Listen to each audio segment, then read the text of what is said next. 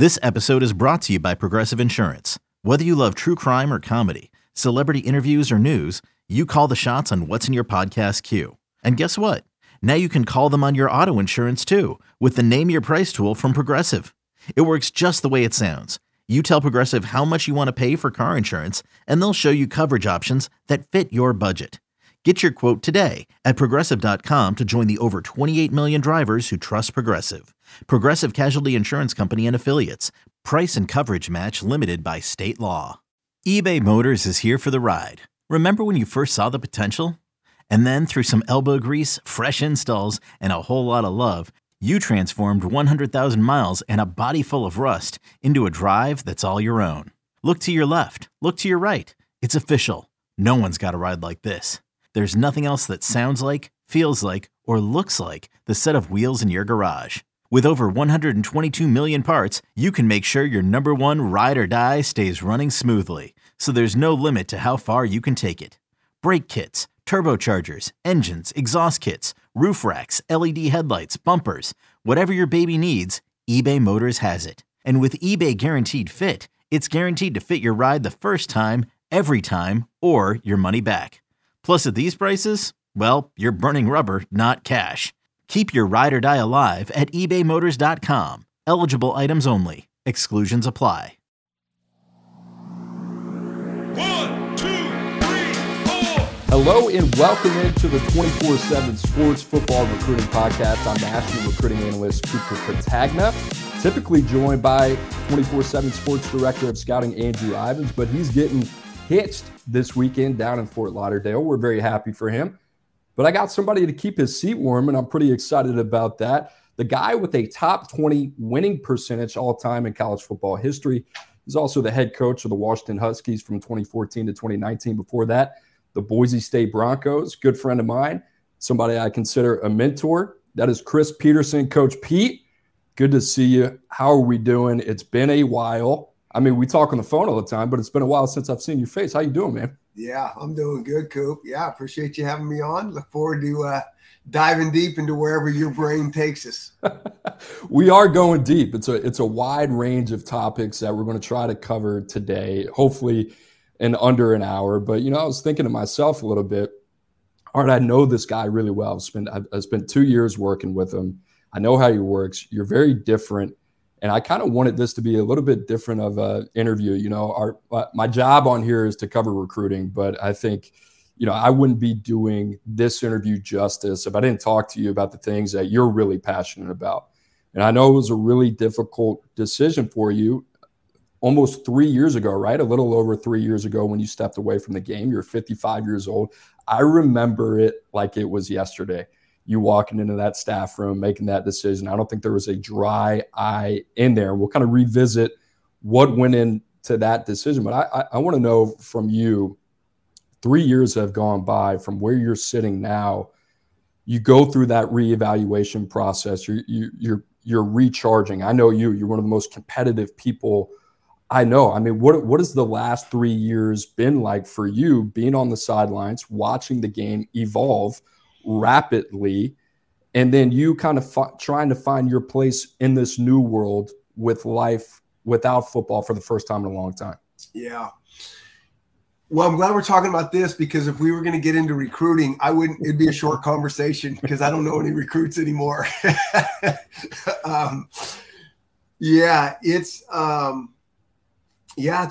been a really, I don't know what the right word is. I don't want to say like wild 3 years since I stepped away. It's been a really good 3 years since I stepped away for me personally.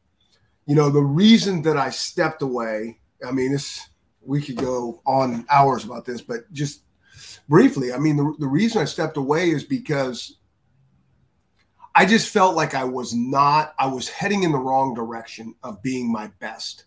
It happened to me one time before, really at the end of my run at Boise, and I couldn't make sense of it. Why? I got I had a wonderful job at Boise. We were winning a lot of our games. And so, like, why am I not feeling like energized and fired up to be here and continue to grow? And that's always been my thing. Like, what's the next thing? How can I get better? And it felt like something was just blocking me. So come to Washington. By the end of the run, the same feelings really crept up on me hard. Couldn't figure it out. And at that time, I knew the only way I was going to get a chance to figure this thing out was to step away, that I was not going to be able to figure it out in the job. I'd been through that before, and I just couldn't. I could not make sense of it. And so, yeah, like you said, when I made that decision, that was one of the hardest things I ever had to do, to go into that staff room and tell everybody in the staff room and then go tell all the kids. And, especially when I didn't really know exactly why, although that I just felt it needed to be done. I felt like it wouldn't have been fair to everybody in that staff room or in that team room with our players if I didn't step away, because I felt like, Washington had so much to offer, and I really would be holding them back if I didn't take a step back to get clarity on my situation and then figure it out from there. So how long you talk about feeling that, right? Like I was watching another interview that you did, and you talked about trading in one set of problems at Boise State for another set of problems at Washington. So you had been feeling that for quite some time and saying like, hey, the walls are kind of closing in on me. I have something that I've identified that, like, I remember we would win football games and it felt more like a relief than a joy, right? Totally. And so you had that feeling for quite some time, which I don't think, Pete, as long as you've been in the industry, and as I know, I was 28 when that happened. The thing that registered with me the most was, here was a guy at 55 that had so much success, right, in this game, which it was a bottom line. You were defined every day when that clock struck zero at the end of a 60-minute game, whether you succeeded or whether you failed.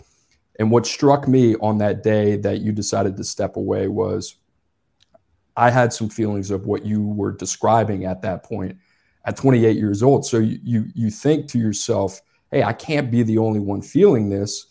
And the hard part is, right, you have this ultimate huge responsibility. You're the head coach. It's a completely different realm. But I just wonder, I think if you were to ask many of coaches in college football, many support staff members, there's always kind of this point in the year where you're like, man, individually, I feel like I got to get some things figured out. But when am I going to have the time to do that? And I completely agree with you, because really, ultimately, when I stepped away from the game, and not to bring myself so much into the picture here, but that was the same feeling. I felt like, hey, there were some things in my life that I needed to get corrected, that unless I had an S on my chest, there was just no way I was going to be able to get my life right before I could be the person that I needed to be for the program. Yeah, no question.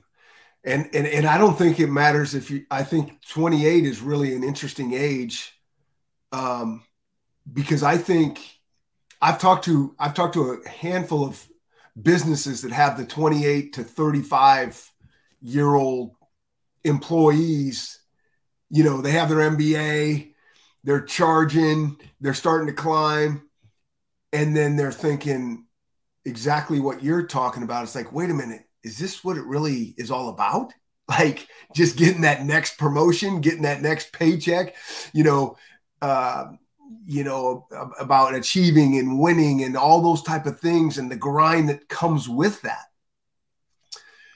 Or, it hits us all at different times. Like, it took me a long time to, kind of hit that wall. I probably hit it. So when I stepped away at Washington, that was 33 years of straight, of coaching. And the problem is, with coaching is there is no real break.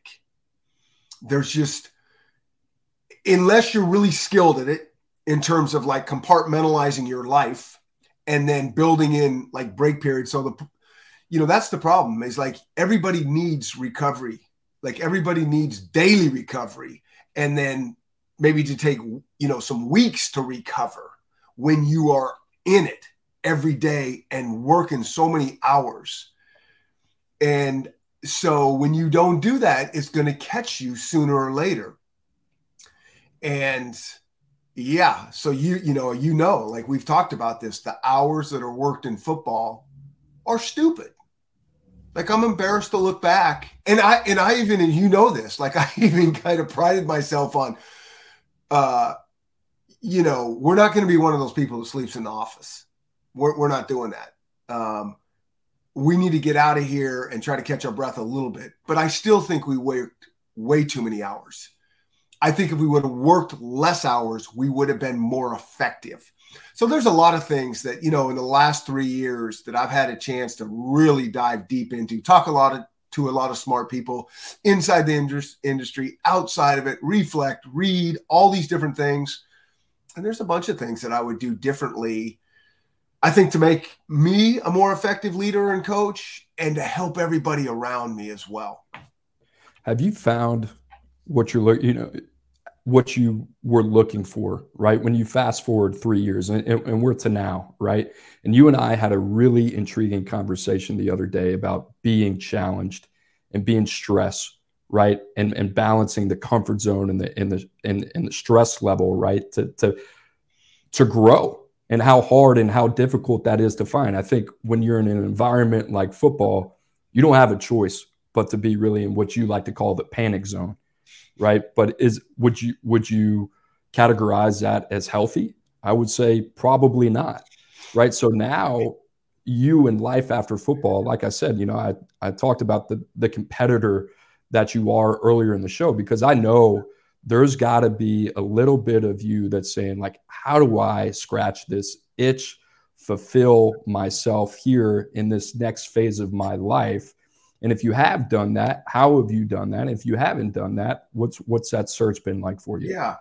Well, I think, I've competed for a lot of my life, and, I think all coaches, you're not going to be a coach if you don't love that, like, to get in there and, compete.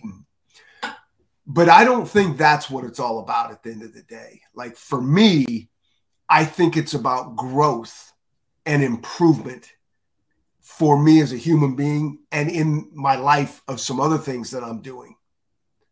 And the second thing is, I think it's about impact, me making an impact, some small little impact in this world, in my little world that I operate in. And I think as long as I've found some things that really ignite me and energize me, that can, help me grow, and I'm excited to get better in certain areas of my life and the things I'm working on, and then also make an impact, I'm heading in the right direction. And I'm competitive in those arenas right there. Like, I want to be really good in those areas, and I want to get better, and I want to help others get better. And so I look at that as, kind of that competition type thing, which is different than being on the sidelines and looking at the scoreboard. But those are the things that, get me going right now. You go back to 2006, right? You're offensive coordinator at Boise from 2001 to 2005. You get your first head coaching job. Actually, I don't know, Coach, 1987 and 1988, head freshman coach at UC Davis. Yeah. How about that, man? We went back. But 2006, if you could go back and tell yourself before you took that job, where you're sitting right now, if there was something that you would like to tell yourself at that point that you would want yourself to know before you went on this 13-year head coaching journey, what would it be?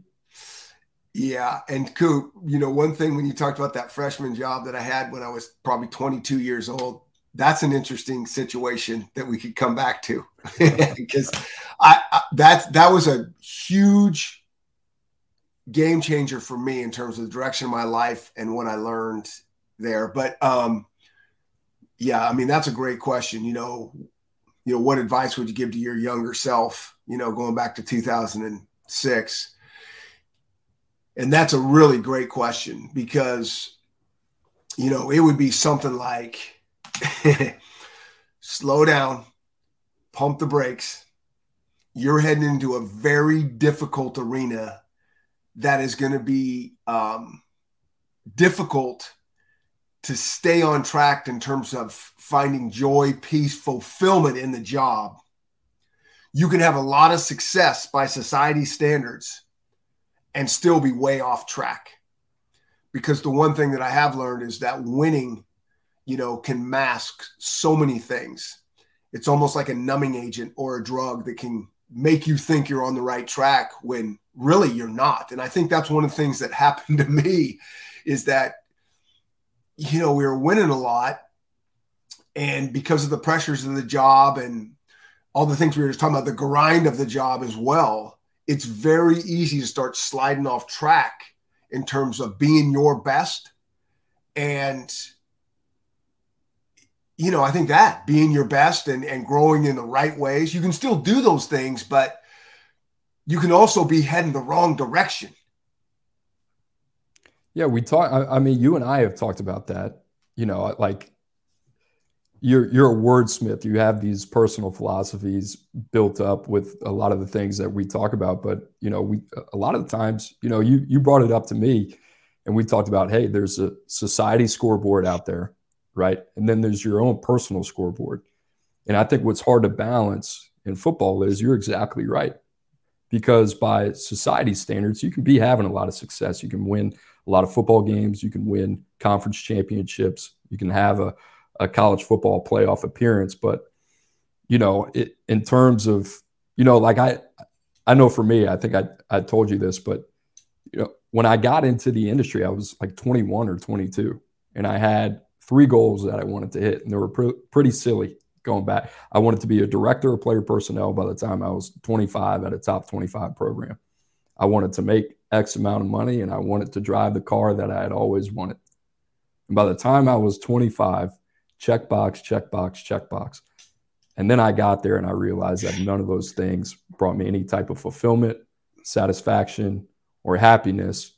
And I was kind of asking the wrong questions the entire time. And it came to a point where you say, hey, I got to reevaluate what my values are here. And I think a lot of times it's easy because of the reinforcement from the public to kind of get washed away in the stuff that really may not matter as much as you think it matters. Yeah, 100%. I mean, all those three goals that you had, are all about society scoreboard. It's winning, it's approval, it's status, it's, it's all those type of things. Promotions, hours worked, like all of those medals that we'll wear on our chest. And I'm not saying, that's the world we live in. And I'm not saying like being goal oriented and achieving those type of things is a bad thing at all. Like I said, we're wired to hunt. And so, but what you said is those aren't going to be the things that really fulfill you. Those are things that, create maybe happiness. Like you talk about, defining words. So happiness to me is like brief moments of fulfillment. Great. Like you get that car, you get that job, you get that promotion, you make money. Awesome. Makes you happy for a short period of time. And then like, now what? I'll go back to 2006 when I first became, the head coach at Boise State. I always wanted to be on an undefeated team since I started playing sports, since I was 8 years old or whatever. And I never was through my entire college career, high school. And then becoming a coach, same goal. I want to be on an undefeated team. I had that written down and we got close, a handful of times, but never got it. So my first year as a head coach, we win and we have that undefeated season in dramatic fashion in the Fiesta Bowl against Oklahoma. And, it kind of lights the college football world up and they're buzzing about that game. And certainly the state of Idaho and Boise's buzzing about that, not only for weeks, but for months and maybe even years. But I'm telling you, 2 weeks, probably 2 to 3 weeks after that game was over, I'm looking around going, wait a minute, did I miss something here? Why does this not feel like I thought it was going to feel? And I don't know what I thought it was going to feel like. But I thought it was going to be like, I don't know if I thought I was going to change my life or, have that great feeling that you have a day or two after a game and like it's going to stay with you. I don't know what I thought. But I know 2 or 3 weeks later, I'm looking around when everybody else still talking about it, and I'm going, did I do that the right way? You know, did we just get lucky doing that? And there might be some truth to that, but it's like, I need to figure out how to be more undefeated was in my head, you know, and it was a letdown. It was a tremendous letdown after a while. And that should have been like the first really big red flag. Like, wait a minute, what's going on here? You need to reevaluate some things. And, you know, that didn't really happen. You know, it's just kind of like, okay, on to the next thing. How do we keep moving the bar? How do we keep winning games? But there's been so many things I look back in my career on the things we're talking about that there were red flags along the way that were just, gosh, you lose perspective of, or I wasn't taught well enough. And so, yeah. We're going to take a quick break. You're listening to the 24/7 Sports Football Recruiting Podcast. Introducing the Two-Way V4, where groundbreaking fuel cell technology meets fresh foam cushioning for the ultimate performance. With Fuel Cell, each step feels explosive, delivering unparalleled energy return. Paired with fresh foam, experience maximum comfort throughout the game. Its lightweight textile upper offers support and breathability without sacrificing agility. Whether you're hitting the clutch shot or locking down the opposition, the Two-Way V4 gives you the tools to play at a high level. Learn more and purchase the Two-Way for yourself at newbalance.com. Okay, picture this. It's Friday afternoon when a thought hits you. I can spend another weekend doing the same old whatever, or I can hop into my all-new Hyundai Santa Fe and hit the road. With available H-Track all-wheel drive and 3-row seating, my whole family can head deep into the wild. Conquer the weekend in the all-new Hyundai Santa Fe. Visit HyundaiUSA.com or call 562-314-4603 for more details. Hyundai, there's joy in every journey. Coach, your passion for teaching, that's what I'm going to call it. I'm not going to call it coaching, but your passion for teaching. You know, when I arrived at Washington, everything was like backwards, right, to me. Like I started my career at Alabama, and you and I had a long conversation in your office about this and said, everywhere I've been, it's been result oriented. You know, like at the end of the day, it's very black and white what we need to achieve in order for us to be successful.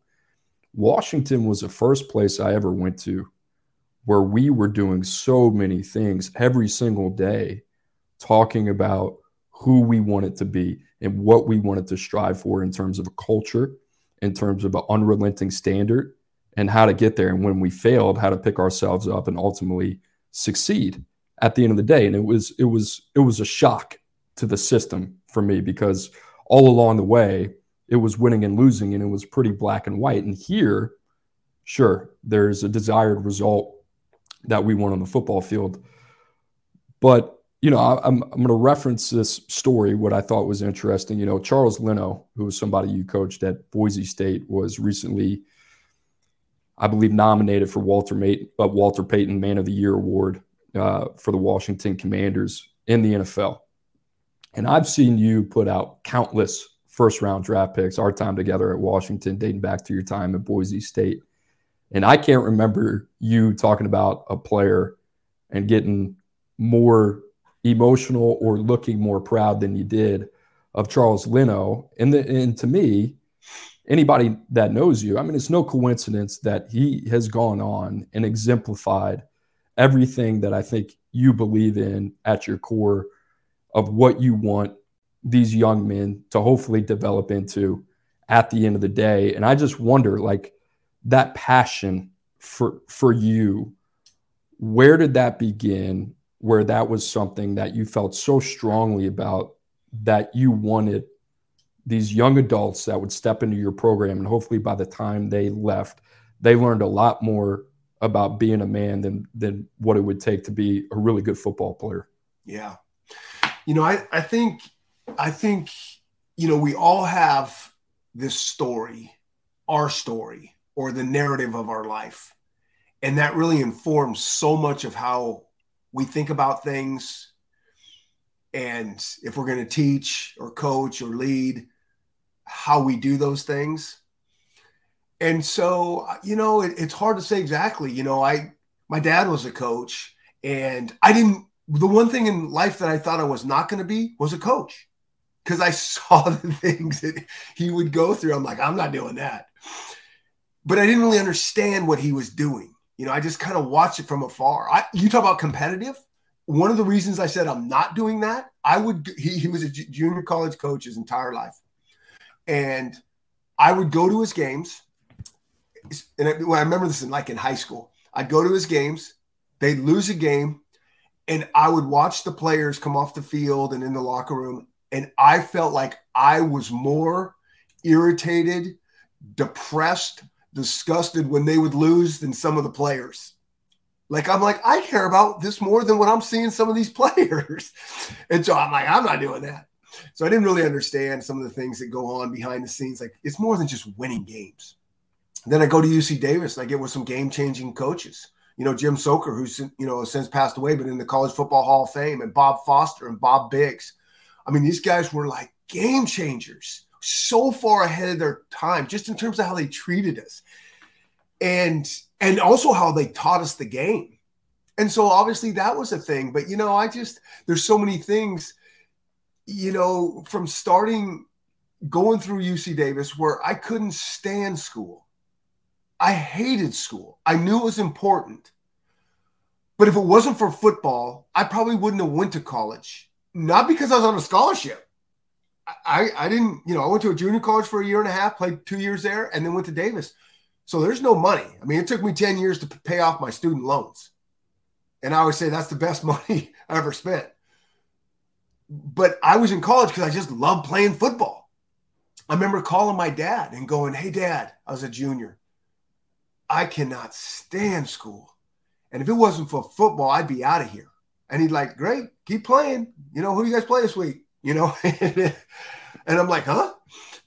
And just even that, I get that. I could relate to our players not liking college and not liking school because you don't have a vision. What am I going to do with this? This stuff is hard for me, going to class and studying on stuff that's boring and I don't really like. So that was part of our Built for Life program. It's I get you. I'd always ask our players this, "Hey, how many guys like school?" Half the team would raise their hand or a little bit more. And I'd say, "Oh, really? That's interesting. 3/4 of our team really like school." And I'm going to say, and I'd tell them my story. And I would say, I couldn't stand school. And this is why I stayed. And I said, "Let me ask you again. How many guys really like, school in here?" 8 guys would raise their hand.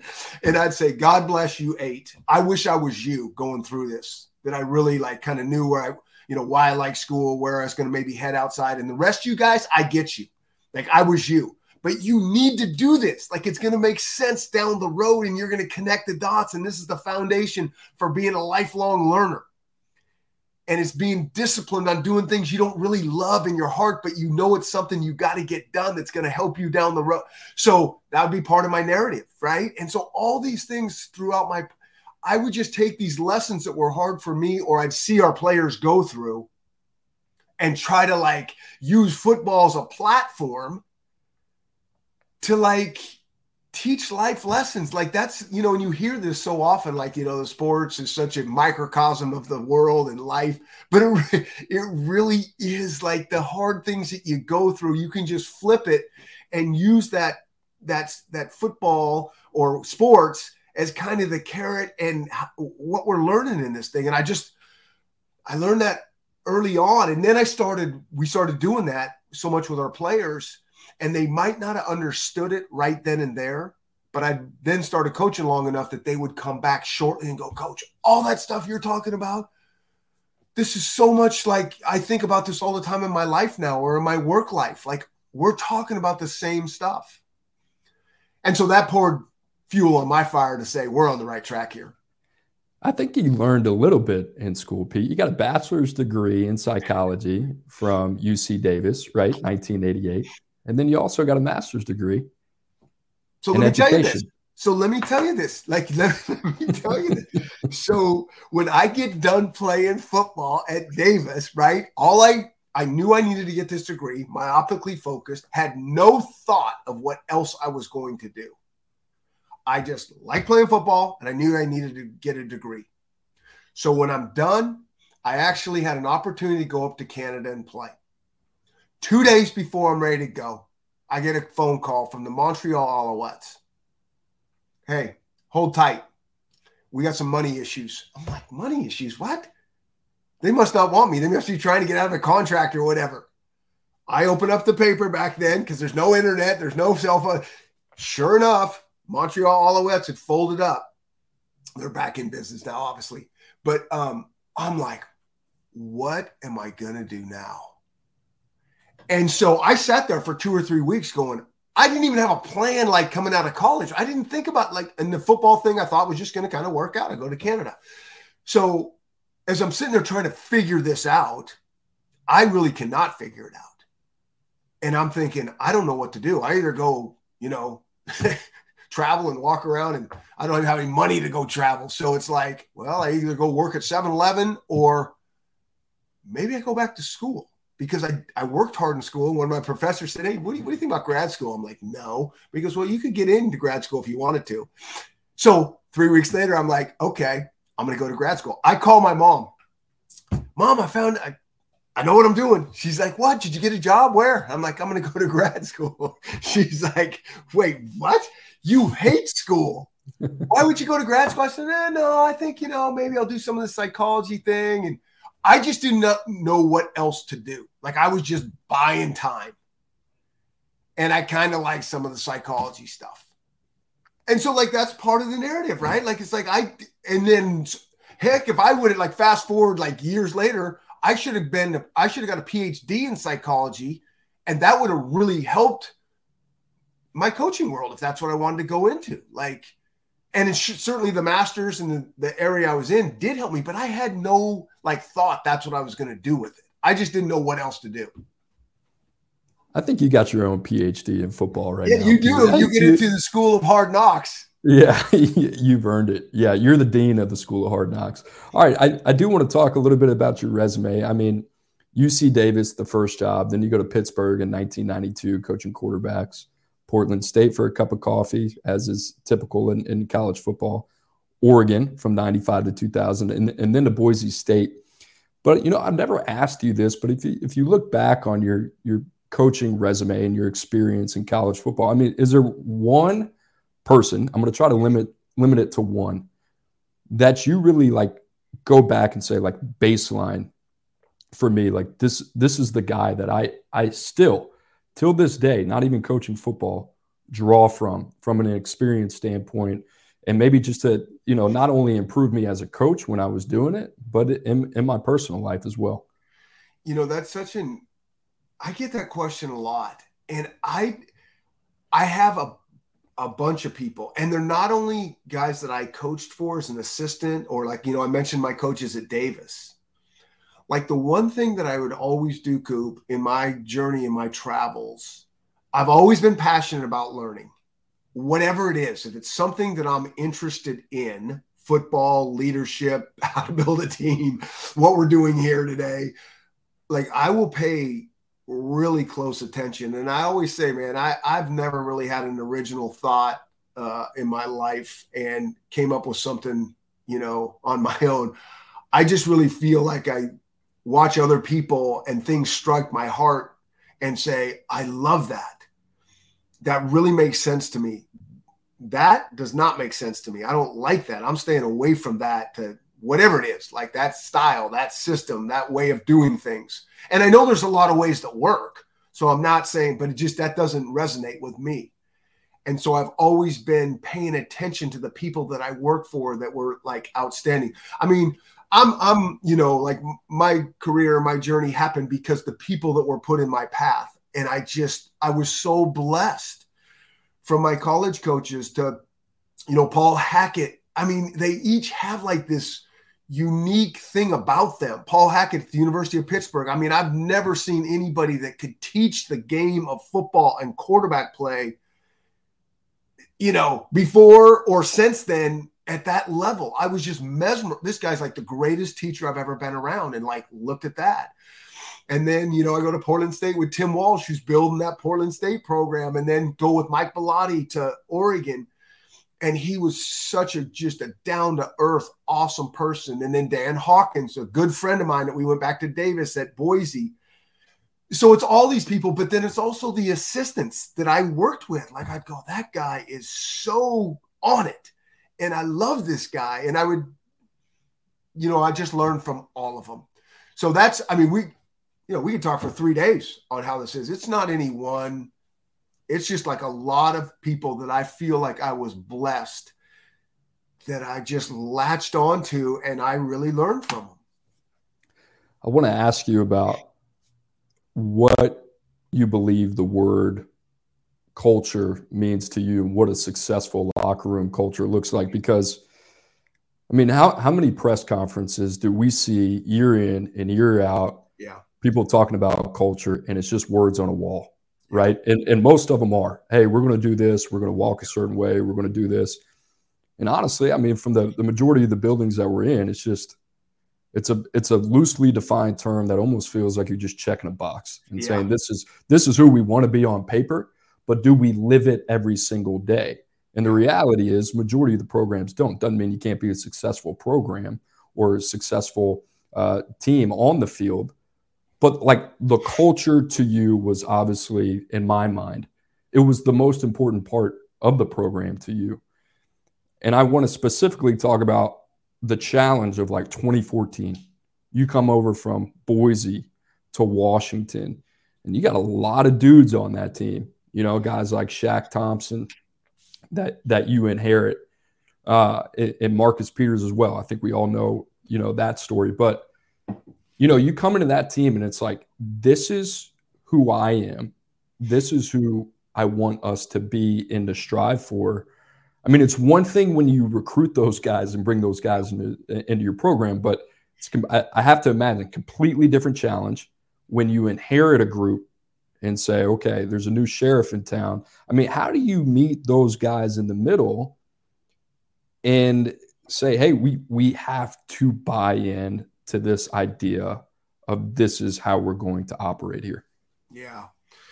Well, like I've said before, I think the word that you said would be completely wrong. There's a new sheriff in town. Like, I think that's how a lot of people think, like, this is my way or the highway. And I've learned so much from reflecting back on that situation, right? And if I had to do it over again, how I would do it, because I think there's a lot of ways to skin the cat, so to speak. I really do. There's a lot of ways to be successful, run your program. I agree with you. I don't even really like, as much as I was into culture, I don't even really like talking about culture because this is just like ad nauseum. Like, everybody's just like culture this and culture that. And I don't think a lot of people I think they give it great lip service and they don't really know how to do it. Like, I think there's some things like, I think you need to think environment first. See, I think environment, like, how do you create this environment where people can do their best work in the here and now? Culture is more of a long game. It's about the values and the beliefs and the principles that we're going to take a while to really assimilate into our DNA. And so I think a lot of times people can't even get the here and now right. And so that's why the culture never comes to life. So that's one thing. But the reason that I've always been into the culture and the leadership and the team building is a couple reasons. When I first became the head coach at Boise State, I really didn't pay attention to that. I'm just used to calling plays and being in film rooms and, practice and what that looks like. And probably 5 months into my time there, I could feel the really good culture that we had built there through Dan Hawkins that, I was with for a handful of years, who had left to go to, I could feel us kind of sliding away from just how it was. And I'm like, whoa, let's pump the brakes here. We need to figure out who we are and who we want to be. And I always use this analogy. It's like, this is going to be our train tracks, because we know this is going to be a tough journey. And when things don't go right for us, we are not going to start grasping for straws. We know, let's just get back to who we are and who we're trying to be. And when things get really good for us, because they're going to be good and we're going to win a lot, we're not going to get full of ourselves and go over here. We're going to stay right back true to who we're trying to be. And so that kind of aha moment hit me early, and we really latched onto that. And I also thought, it just really felt like when we're these are the standards that we want to be about. this is us living at our highest level. This is like, it's inspiring to try to live to these standards that we're trying to create. And so this is our lives. So let's try to create this work environment where our thoughts, our words, and our actions all align. And we feel good about coming into the office and working these god-awful hours and being with each other. Let's at least like being around each other and rowing in the same direction. Because if we're not, it's just miserable and our life's just going to fly by. So let's get this culture right and fight for it. And that's what I learned early on. Is like, you can have all these great ideas and words. If you are not, like, that's what you said. I was talking about it all the time. You've never been to a place like people talk about it and they throw it up on the wall. Like, okay, we got it. We're good here. Well, that's like a football coach, like putting the play on tape and saying, hey, we good here? We got it. Let's go play on Saturday. I know we'll execute that. Like, that's ridiculous. So my job was to every day fight for those thoughts, words, actions, and belief, and get everybody else like acting and believing in those things. Was it difficult for you to do that? And I think I know the answer to this, but was it difficult for you to do that when there was a particular stretch of maybe the season or off season where you felt like more time needed to be focused on the football side? Or was it like, hey, this is a complete non-negotiable. This is going to be who we are every day. I'm going to fight for this. And by the end of our guys' time here, this is what we're going to be about. And this is what we're going to practice and preach. Yeah, you know the answer to that. Yeah, it was non-negotiable. Like, as much as I love football and wanted to be in that film room, for me, that was my job as the head coach, as the leader. Like, I would have loved to have been the offensive coordinator. That was probably the best stretch of my life, as being an offensive coordinator. Like, nothing like it. But when you take that other, you go into that other chair, so to speak, I just think it's a different job. It's a different responsibility. Someone's got to do it and fight for it, or it's not going to go how you want it. Like, there's human nature takes over too much, and there's too many people involved. And, the way that we're all kind of wired as selfish human beings, deep down, if we are not fighting and trying to align everybody in the right direction and preaching and promoting and practicing all these things that we're going to talk, it's not going to happen. So someone's got to do that. And if it doesn't happen, start at the top and then comes alive from the bottom, from the locker room. And I mean the bottom, like, that's really the heartbeat of your program, right? But like, if they are not getting it and believing it, you got no chance. We're going to take a quick break. You're listening to the 24/7 Sports Football Recruiting Podcast. Another day is here, and you're ready for it. What to wear? Check. Breakfast, lunch, and dinner? Check. Planning for what's next and how to save for it? That's where Bank of America can help. For your financial to-dos, Bank of America has experts ready to help get you closer to your goals. Get started at one of our local financial centers or 24/7 in our mobile banking app. Find a location near you at bankofamerica.com/talktous. What would you like the power to do? Mobile banking requires downloading the app and is only available for select devices. Message and data rates may apply. Bank of America NA, member FDIC. Mother's Day is around the corner. Find the perfect gift for the mom in your life with a stunning piece of jewelry from Blue Nile. From timeless pearls to dazzling gemstones, Blue Nile has something she'll adore. Need it fast? Most items can ship overnight. Plus, enjoy guaranteed free shipping and returns. Don't miss our special Mother's Day deals. Save big on the season's most beautiful trends. For a limited time, get up to 50% off by going to BlueNile.com. That's BlueNile.com. To me, my experience everywhere outside of Washington, the first thing to go is culture. Like the moment it hits the fan, it's like, hold on, we got to get back to the drawing board, because coaches, right? You give them a marker and a whiteboard, they can stay up in the office all night and try to figure out a problem that really doesn't exist. But with culture, it's like, I can't get to it right now. We don't have enough time. We got to focus on what's important. That's winning football games, but really the root issue a lot of the times is standing right in front of you. That's kind of the way that I've always viewed it. It's like it's a secondary priority for a lot of people. Yeah, 100%. And most of the time is, it's like the culture, like if you get your culture right, it just helps and supports your strategy. Like whatever you want to do, Because here's the thing about leadership and team building and all these things. I don't think it's that hard when things are good. The problem is in the leadership world, you're usually I think what separates the good from the whatever average, below average leaders is how you perform in the storm, I would always say. Now, here's the problem.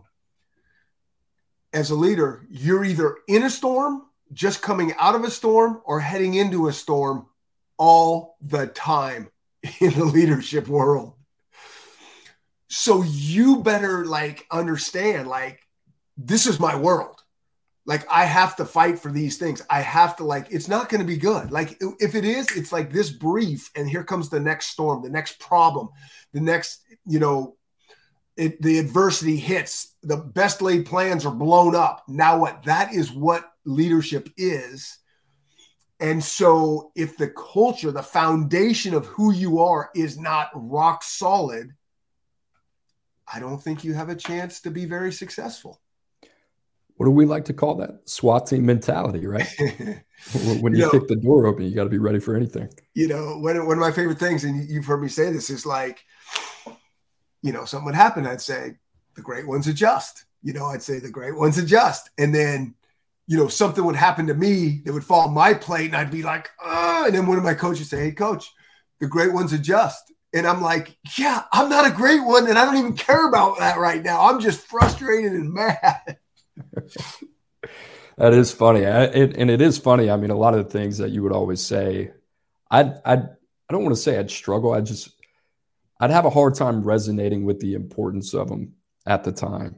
And then I don't know if it's the clarity of stepping away from the game or getting ready to get married or any of it, but it is applicable, and it is applicable to everyday life. But Coach, this is a recruiting podcast. We don't have to talk about recruiting, but I do want to talk a little bit of football on here, and something that was really dear to your heart that I think a lot of people, I don't know, maybe a little bit of misconception around what loosely defines OKG, our kind of guy, right? And to me, this was one of the most fascinating dynamics of coming to Washington, because there was you who was just so successful and was a guy that had a long lineage of success in developing players. And then it wasn't like I was the first one. You had Marshall Malkow as well, who's now at Oregon. But, really where I'd come from, Alabama, Michigan, it was more of a height, weight, speed game, right? But you were so focused on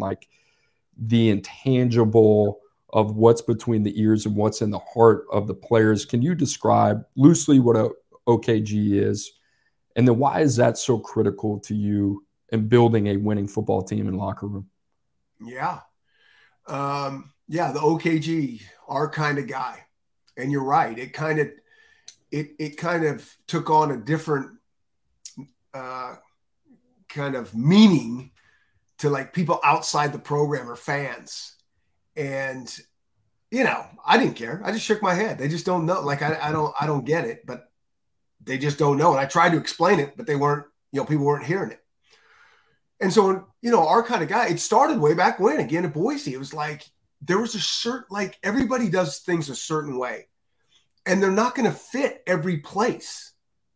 They're just not. A 5-star recruit is not a 5-star recruit if he doesn't fit your style, your system, your culture. He's a no-star recruit. That's a problem. So you really need to get the guys that fit what you're all about. You, need to know what you're all about. So the OKG, loosely defined, was a big-time player. They were yes, that's what it looks like on tape. But also is a really good dude. That he's a good teammate. He loves the game. And so we had broke that down into different things. I used to always like to say, the talent thing's overrated. Talent, it's overrated, kind of. Talent is our floor. The character part of things, if you want to use that word, we'd use wiring a lot, but the character is going to be our ceiling. And I just felt over the years that the recruiting, the scouting professionals that are out there, all they looked is height, weight, speed, the tape, which is great. That has to jump out on for us too on tape to go, yes. But once they did, let's do a little bit more, because I have watched so many, I mean, how many thousands and thousands of high school football players have I looked at? And, you know, some coach, one of our coaches would bring me a tape, go, what do you think? And I'd watch it and I'd say, yeah, I think it's good enough. Good enough? What do you mean good enough? This guy's got 20 offers, and this guy, he's been offered by this. And did you see him? And I'm like, yeah, I think he's good enough. I just don't know the intangibles yet. Like, I don't know how he's going to handle being away from home. I don't know how passionate he is about this game. How much does he really love football, or does he just really love recruiting? How competitive is he? How good is he going to be when we lose a couple games in a row? And is he going to start pointing fingers? And so those were the things that were so critical to me over the years. Like, I could come up with a list that would, like, I would just love to compare to, like, fans that maybe followed us. When I think about us at Boise State, here's just like a brief list of some of the guys that we had at Boise State that were just, like, I would say were OKGs, like really like big time players that were really good dudes. So it'd be Matt Paradis. Like, Matt Paradis played in the Super Bowl, Peyton Manning's last year for the Denver Broncos. I got to say, because he was a starting center. A no-star recruit that played 8-man football that plays in the Super Bowl, right? Ryan Clady, first-round draft pick. You know, Kyle Wilson, first round. Shea McClellan, first-round draft. Doug Martin, first round. DeMarcus Lawrence was not a first, but still playing. You know, Kellen Moore won 50 games in college football. Charles Leno, you spoke about. And then Leighton Vander Esch was another guy when we came to Washington. We were getting to walk on at Boise State. He becomes a first-round draft pick. Like, these guys all had this OKG. Like, they were really good players, but they're good. Okay, let's go to Washington. Trey Adams, Myles Gaskin, Vita Vea, Greg Gaines, Savon Ahmed, Jake Browning, Buda Baker, Caleb McGarry, first-round draft. You know, like Vita Vea, first-round draft. Joe Tryon, first-round draft. Dante Pettis, second-round draft. Byron Murphy, Taylor Rapp, Joe Tryon. Those are all the same guys. You know, like, that's an OKG. But they weren't hearing that. Like, we come over to watch, oh, yeah, you can't win with those type of guys. I remember Greg Gaines had committed to us at Boise. And so he comes with us, you know, before he signs. He decides to come to Washington. And it's like, we can't take these Boise guys. They're not good enough. It's like, yeah, okay. Like, their talent's good enough. And then all the research that we would do on this, and they're still young. They're 17, 18-year-old kids. So who knows how they're going to really grow and progress. And you're not right all the time. But that's just why I was so passionate about that. Like, this is what an OK is like. They're really good players. We take, or we're not taking them. Like, even if they're like really great kids and kind of good players, no, we're not taking that guy. But nobody was really hearing that. Did you feel like, and those are, like I said, you got plenty of examples of the guys who had a lot of success. I guess this kind of goes back to what we were talking about earlier. Like, what's your ultimate goal? What's the ultimate goal on the field? I just remember coming to Washington, and it wasn't like there was flexibility within the conversations, right, that we would always have. And the first thing you always talked about was like, hey, these guys, first and foremost, these guys got to be able to put it on tape first. Like, they got to be able to play football to the standard that we're holding them here, which at the time was a conference championship level, which is what we're playing. It was 3 straight New Year's Six Bowls at the time too. I just wonder, you know, like, for me, it felt like, and I kind of liked this because it felt like a challenge. It also felt like, hey, we're cutting out a lot of the minutia by saying, hey, we're really only recruiting the guys that we feel comfortable that can meet the standard of what we're asking them to do. Do you feel like that presented also a challenge in a way to say, hey, there might only be, like, I remember specifically the one year, I forget what year, whether it was 18 or 19, I think it was 19, but it was a year, I might be wrong here. It was a year of McMillan and Adunze. And, you know, we felt really, really good about that crop. Yeah. And John Humphrey was in there. He ended up going to Stanford, right? Taj Davis was a guy who heated up late in the process and really fit us. All three of those guys are having tremendous success right now. But I remember thinking to myself, we better get these dudes because there is a steep drop off after this of the type of guys that can play football at that level, but also fit us. It kind of it elevated our focus and our urgency on the board because there really wasn't that much depth of talent and fit at the same time. Yeah. And so, that's always, that's part of, as you know better than anyone, that's part of building the board, right? You're going to always, like, you can't put all your eggs in just those guys, those baskets, and think it's all or nothing. And then all of a sudden we're grabbing straws at the very end and who else we got. I always felt like in my mind, the list was going to be deep enough that, and it's just like a balancing act. The list is going to be deep enough that if we don't get these guys, we're just going to keep, we'll go down our list a little bit. And half the time these guys, how many times have it been like, we're so excited we got, Johnny is this recruit, and you get him there and it's like, okay, not quite as good as we thought he was going to be early on. And then you get, old Sam here to come in and you're thinking, yeah, he'll be solid. And then it's like, whoa, he's way better than we thought he was going to be. You know what I mean? And so it's that balancing act. Like but if you get this list on your board that's super big, like you water it down. Now you're recruiting, nobody. And so it's that fine line. Is there a part of the roster building process? You still do some work with Fox Sports, right, on Saturdays throughout the year, and obviously pay very close attention to the game. Is there a part of, we'll call it the roster building process, you can call it the evaluation process, but as you stepped away and had more of a keen eye towards the national footprint and following Big Ten football specifically, is there something that kind of stands out to you or say, hey, that's kind of fascinating. Maybe that's something I didn't see because I was kind of in this, umbrella of Pac-12 football, but like to win at the highest level, here's some things that some teams are doing that's pretty fascinating to me. And if I were to ever, hypothetically, be back in this game, here's some things that I've maybe caught on to that I would want to apply to the way that we do business. Yeah. We were so geographically oriented.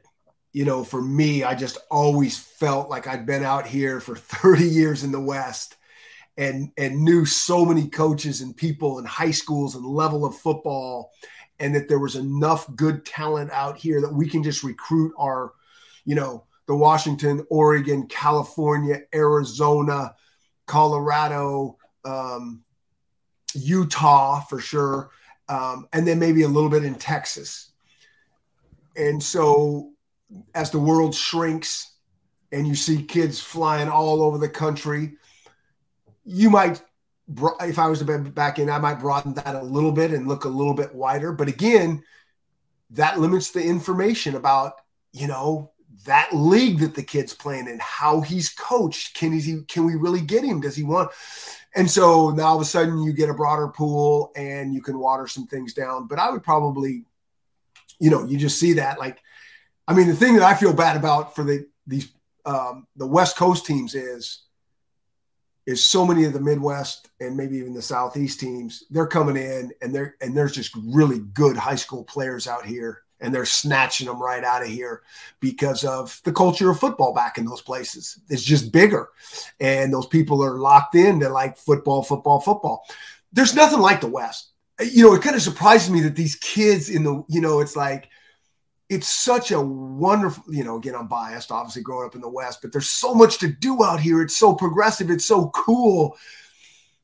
But when it comes to football, like, it's just like all about, and so, I still have hope that, the West Coast football, because there's just really cool talent, but that, it can compete, with the best of the best that is out there right now in college football, because, I'd be frustrated if I was a college coach right now. And we start to feel this a little bit right at the end of our run, where they're coming in here and snatching some pretty good guys out the Washington area. And it's like, wow.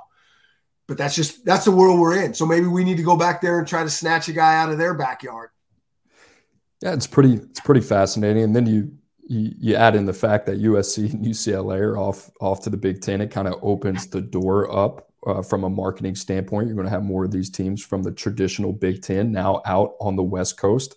I think that's a real opportunity for them. I think of guys like in our time that bugged me till this day. Nick Herbig, right, from Hawaii going to Wisconsin, Jordan Botello going to Notre Dame. The one that killed me, Zach Charbonnet, going to Michigan. And it just had to have him, but there were some wins at the same time. You look at guys like Leatu Latu, who had a lot of offers, and guy that's going to have a big year for UCLA, had a great bounce back year this past year under Akaika Malloy. And I think of guys like Trent McDuffie, right? And Coach, till this day, off topic here, the cleanest player, when I talk about clean players and people ask me, what is a clean player? And I mean like checking every box. And this was a guy that ultimately didn't check a box being under 5'11". He checked every box. From a tangible and intangible standpoint, I loved everything about that. There was no way you were able to look at him and say, even with the size, he was a sub-11. Trent McDuffie, right? Just, so football instincts. It's not clean player. It's OKG. He checked all of our boxes. Right? We're like, well, that's where you and I are different. You're talking about the person, which I get. But I also loved him as a player. Right. And it's like, yeah, that's a big time guy. And then you get around the kid, you fall in love with the kid more than you do the tape. It's like, that's it. And they're not all like Trent McDuffie from the start. Like, that's what we've learned, right? They grow and they mature through it. And it's like, sometimes you get those guys in there and you're like, oh man, I'm not sure if this guy fits us. And then 5 years later, back in the old days when they'd stay 5 years, you're like, I love this dude. And I love him so much because of what he's been through, how he's grown, how he's matured. That's what coaching's all about. Trent McDuffie, one of my he was just a pro, from the onset. Like, you're around him, you're like, all right, this guy knows how to handle his business. And I want to say this, I'm going to give a lot of credit to Elijah Molden. What a guy to have in the same room to be like, all right, that's the guy I got to follow up, But then I go back to Buda Baker. Right. The lineage. I go back to Kyle Wilson at like Boise first. Like, those guys are all the same. They're kids, but they were passionate and they were so focused on ball and they loved it, not for the recruiting part of things, to compete and to get better. They were so consistent in their approach. That's what you're saying. They were like pros, But to me, that was the profile. And most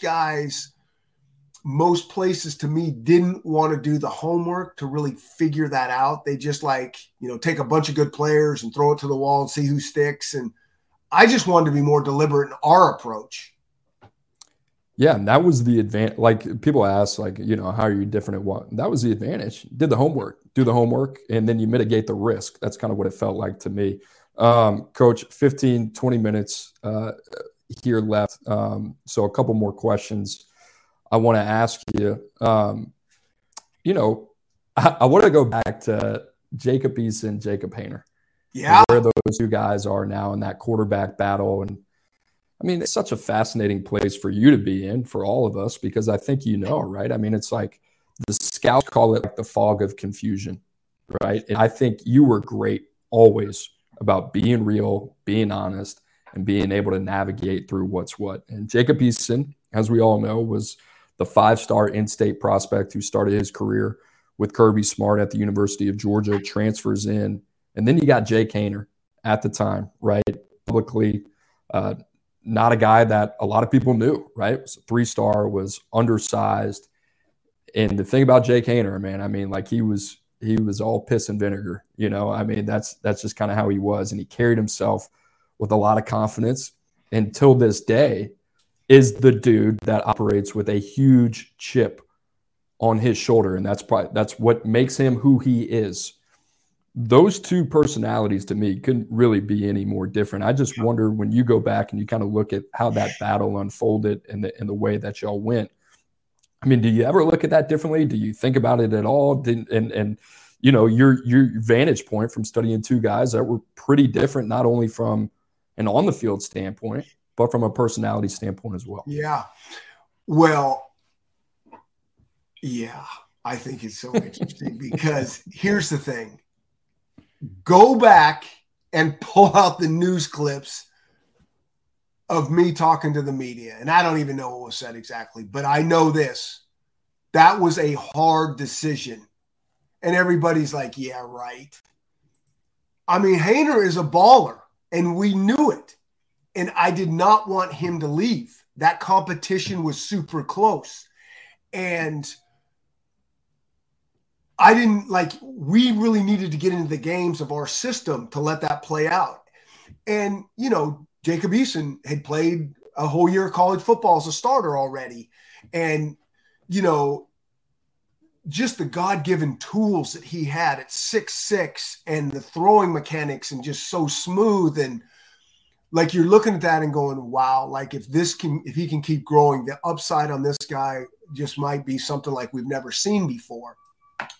But with all that being said, you have Jake Haener right here, who is a baller and can play, and we knew it. And so when we gave the nod to Eason, that was a hard decision right there, but you got to give somebody a nod. And I told, Jake Haener, it's hang in there. What I think is going to happen is if he plays, he's probably only going to stay 1 year anyways. But I don't know how this is going to go this season. I really don't. And you're right there. And we told him too, you'll play this season. You're going to get your opportunity. But so when I look back at that, to me, it played out exactly like I thought it could. He stayed 1 year. Jacob Eason stayed 1 year and left. And I wish that, and I also think there were some ups and downs in that season with Jacob Eason, that Haener would have got a shot to get in there and really see what he could do. But, everything happens. It all happens for a reason. And, it worked out really good for Jake Haener down there with, Kalen DeBoer and Tedford. And so God bless him. I mean, I get it. The time's ticking in college football and you want to play. And that was really before the transfer portal where you could go and just be immediately eligible and all those type of things. And so, it's awesome. And has it surprised me what Jake Haener's done? No. Has it surprised me that Jacob Eason's in the NFL, no, it hasn't. These are two pretty good players. I mean, who would have thought, at least in my opinion, who would have thought, and Haener going to Fresno State was no surprise that he's having this success. It's been pretty awesome to watch him go down to Mobile in the Senior Bowl and have a lot of success there. And he's this guy he's pretty marketable just based off the personality, the way he carries himself with a big chest. So always something I remember there. Coach, a little bit of a two-part question as we kind of get towards the finish line of this interview. Your interview process at the collegiate level, the NFL is a little bit different, but your interview process was the most meticulous that I had ever been through with any collegiate program. The first part of this question is, with that time, not only on the phone, but when you have somebody on campus, right, for 5-6 hours, and you're making an important decision, let's not even call it a director job, let's call it an on-field position coach or a coordinator. What is it that you're really trying to get to? Because at that point, to me, it seems like the questions about, hey, can this guy do this job from a technical standpoint at that point have already kind of been answered. It's more about the behavioral part and how does this guy kind of fit into our program and our organization. I wonder about that, about the questions that you ask that are maybe a little bit, I don't want to say unconventional, but, I felt like the interview process when I went to Washington was like, it was personal. It was detailed. There were some really things that you were curious about that you kind of wanted to get to the bottom to with me that were important in your decision-making process. So when you go through that hiring process, and what I learned from you, I will say this, by the end of it, my favorite part about my job was the hiring process. I just loved it. I enjoyed getting to talk to people, really getting to know them. And it was more about, I felt at the end of the day, I learned more about the candidate from the questions they asked than the answers to the questions that they were given. So fascinated to kind of to get your perspective on that. I mean, my approach, like we spent all this time talking about quote OKGs and doing homework and research and trying to figure out, does this guy fit us? It's no different. When you're hiring your staff, I mean, and in fact, for me, it should be even more detailed and deeply drilled down on, because these are older, mature people that you should be, get better answers to. These young guys are still figuring it out as they're coming to college. So I'm like, and then again, if you haven't worked with somebody, like that's always the thing. If you've worked with them, then I know what I'm talking about when the storm hits, which we're always in a storm, right? So when the storms hit, how is this person going to react?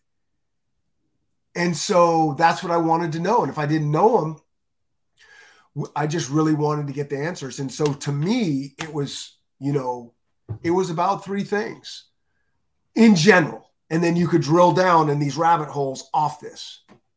Smart. Like, and I'm not talking about experience. Like, that was a bonus. But what I'd learned is we would do things so differently anyway. Like, you're a perfect example. You'd been to what places before you came to us? How many places and what were they? 3: Alabama, Cincinnati, Michigan. Okay. 3 pretty cool places that know how to do it, right? So you get to us and you're like, wait, what? What are we doing here? Like, huh? Did I just land on Mars? So that's what I've learned is like everybody's got a different way.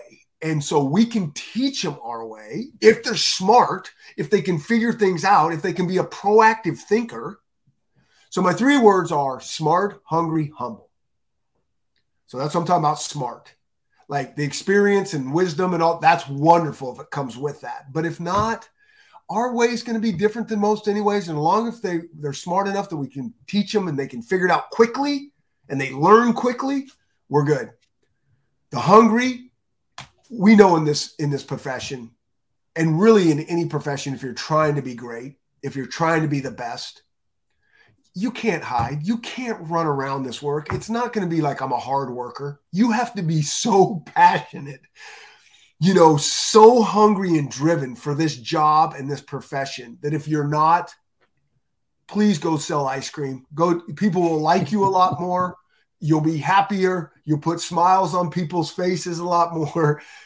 So if you're not just super hungry and passionate, go do that. And then the humble thing is, I love saying this. I think like the coaching world, I'd always say, I'm in the smallest profession with the biggest egos. And there's nothing like just a couple of egos to ruin everything for everybody. And this is about the team. And this is about the cause we're fighting for. And this is about the program. It is not about me as the head coach. And it's not about you as the director of player personnel or the offensive coordinator. And when it gets to be about that, man, it just gets miserable for everybody. Nobody likes to be around that. But everybody loves it when it's about us. But I also understand human nature. And so that's one of those culture things that I was going to try to hire and get right on the front end. And then we all have our moments. I get that. Me as a head coach, I could feel it like, okay, we're discussing and arguing for a way we're going to do something or what it's about. And then I could feel it like being, wait, this is just about my ego and my arrogance. Like I want it to be my way. I want it to be my idea. I could feel it. It's like that. Oh man, check yourself. Check yourself. You know this. We had one sign in that staff room. Your ego is not your amigo. And I meant it. Like, let's just do this for the greater good, for all of us, for the cause. Something I remember you telling me, we had that really difficult meeting going into year 2, you and I, getting on the same page. And, I think I came in, like you said, man, it was my first director job. I'd been some big places and it was a struggle kind of getting to the point where I felt like comfortable within the job. And I felt it. And we sat down, we had the conversation. And I remember the one thing you said, it was like, hey, humility, people think that's about sometimes being quiet or being conservative about how you work. you very bluntly laid out that the definition of humility to you was the ability to take constructive criticism. That till this day is something that has stuck with me, because I remember that meeting was one of the most beneficial of not only my career, but was really important during that time. I needed that. And I felt like from that point on, you and I were really in lockstep, in alignment with everything that we did there.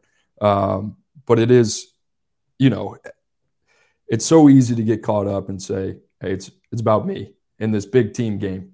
I'm not getting this, or I'm not getting it, or this guy's giving me a rough time, whatever it is. So those times were always kind of like checkpoints in your career that you look back to and say, hey, I want to point back to that. And this is how I need to get better. Pete, a very general and vague question. It might mean something to you. It might not, but I want to know. I mean, you're very different, most different than any other coach I've ever been around, because I think you got this thing figured out, but it is completely different than everybody else. And what I mean by figure it out is that, like you talked about, you want to learn. You love that. That's the passion of you. And I think the thing that stuck out to me working for you was, when I got hired, I was 25. But in the interview processes, I'm like, here's this guy. He's won so many games. He's been successful everywhere he's been, and he just wants to learn more from different people. And that always stuck out to me. When you think about, I don't want to say the legacy, but how you want to be remembered with the game of football when your name is associated with it, is there anything that comes to mind for you? Yeah, I don't think about it like that at all. I don't think about my name with the game of football, from people that are college football fans. Like that is not it for me at all. What is it for me is the guys and gals that were in our building and what those relationships were like and are like, and looking back on those experiences and people going, that was pretty cool. I really like that. I always had that in mind when, as a coach, like that was one of the things as a head coach, I always wanted to create an environment where I might not keep these guys super long or forever. We kept them pretty good, but not forever. But I always had in my mind, I want them to look back and go, that was the time that I really loved coaching, was, at Boise or at Washington, just how the relationships that were created and how we got along, and the players, and, how we did this to get, that matters to me. But how I'm remembered in football and we won and da-da-da, yeah, you're right back on society scoreboard there. That's not what this thing's about. Well, I think certainly you have achieved that goal of, not just me, everybody I talked to, I think, has had the opportunity to work with you, whether it's at Boise State or the University of Washington. I know you're not going to stick your chest out, so I'll stick it out for you. But really, really, really special place to work, and definitely something that I think everybody kind of carries with them, whether they're still at Boise State, still at Washington, or wherever they are now. Chris Petersen, Coach Petersen, I appreciate you being on, man. You are welcome back anytime. I love seeing you. I love catching up. I love getting deep into these topics, and I hope you enjoyed it as much as I did. Yeah, it's awesome, Coop, man. I appreciate you, and I think it's really cool what you're doing, this podcast, and especially in the recruiting world, that I think it's so different than how we probably went about it. So to put this different spin out there, I think it's great for the game of college football.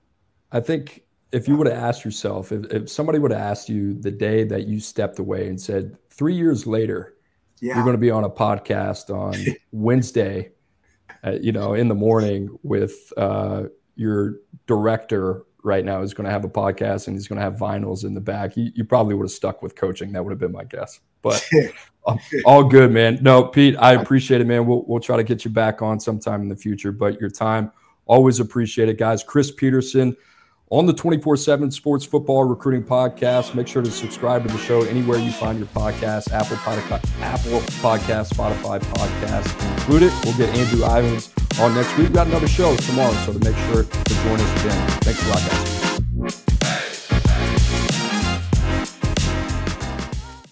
You can now relive the best moments of the UEFA Champions League 24/7.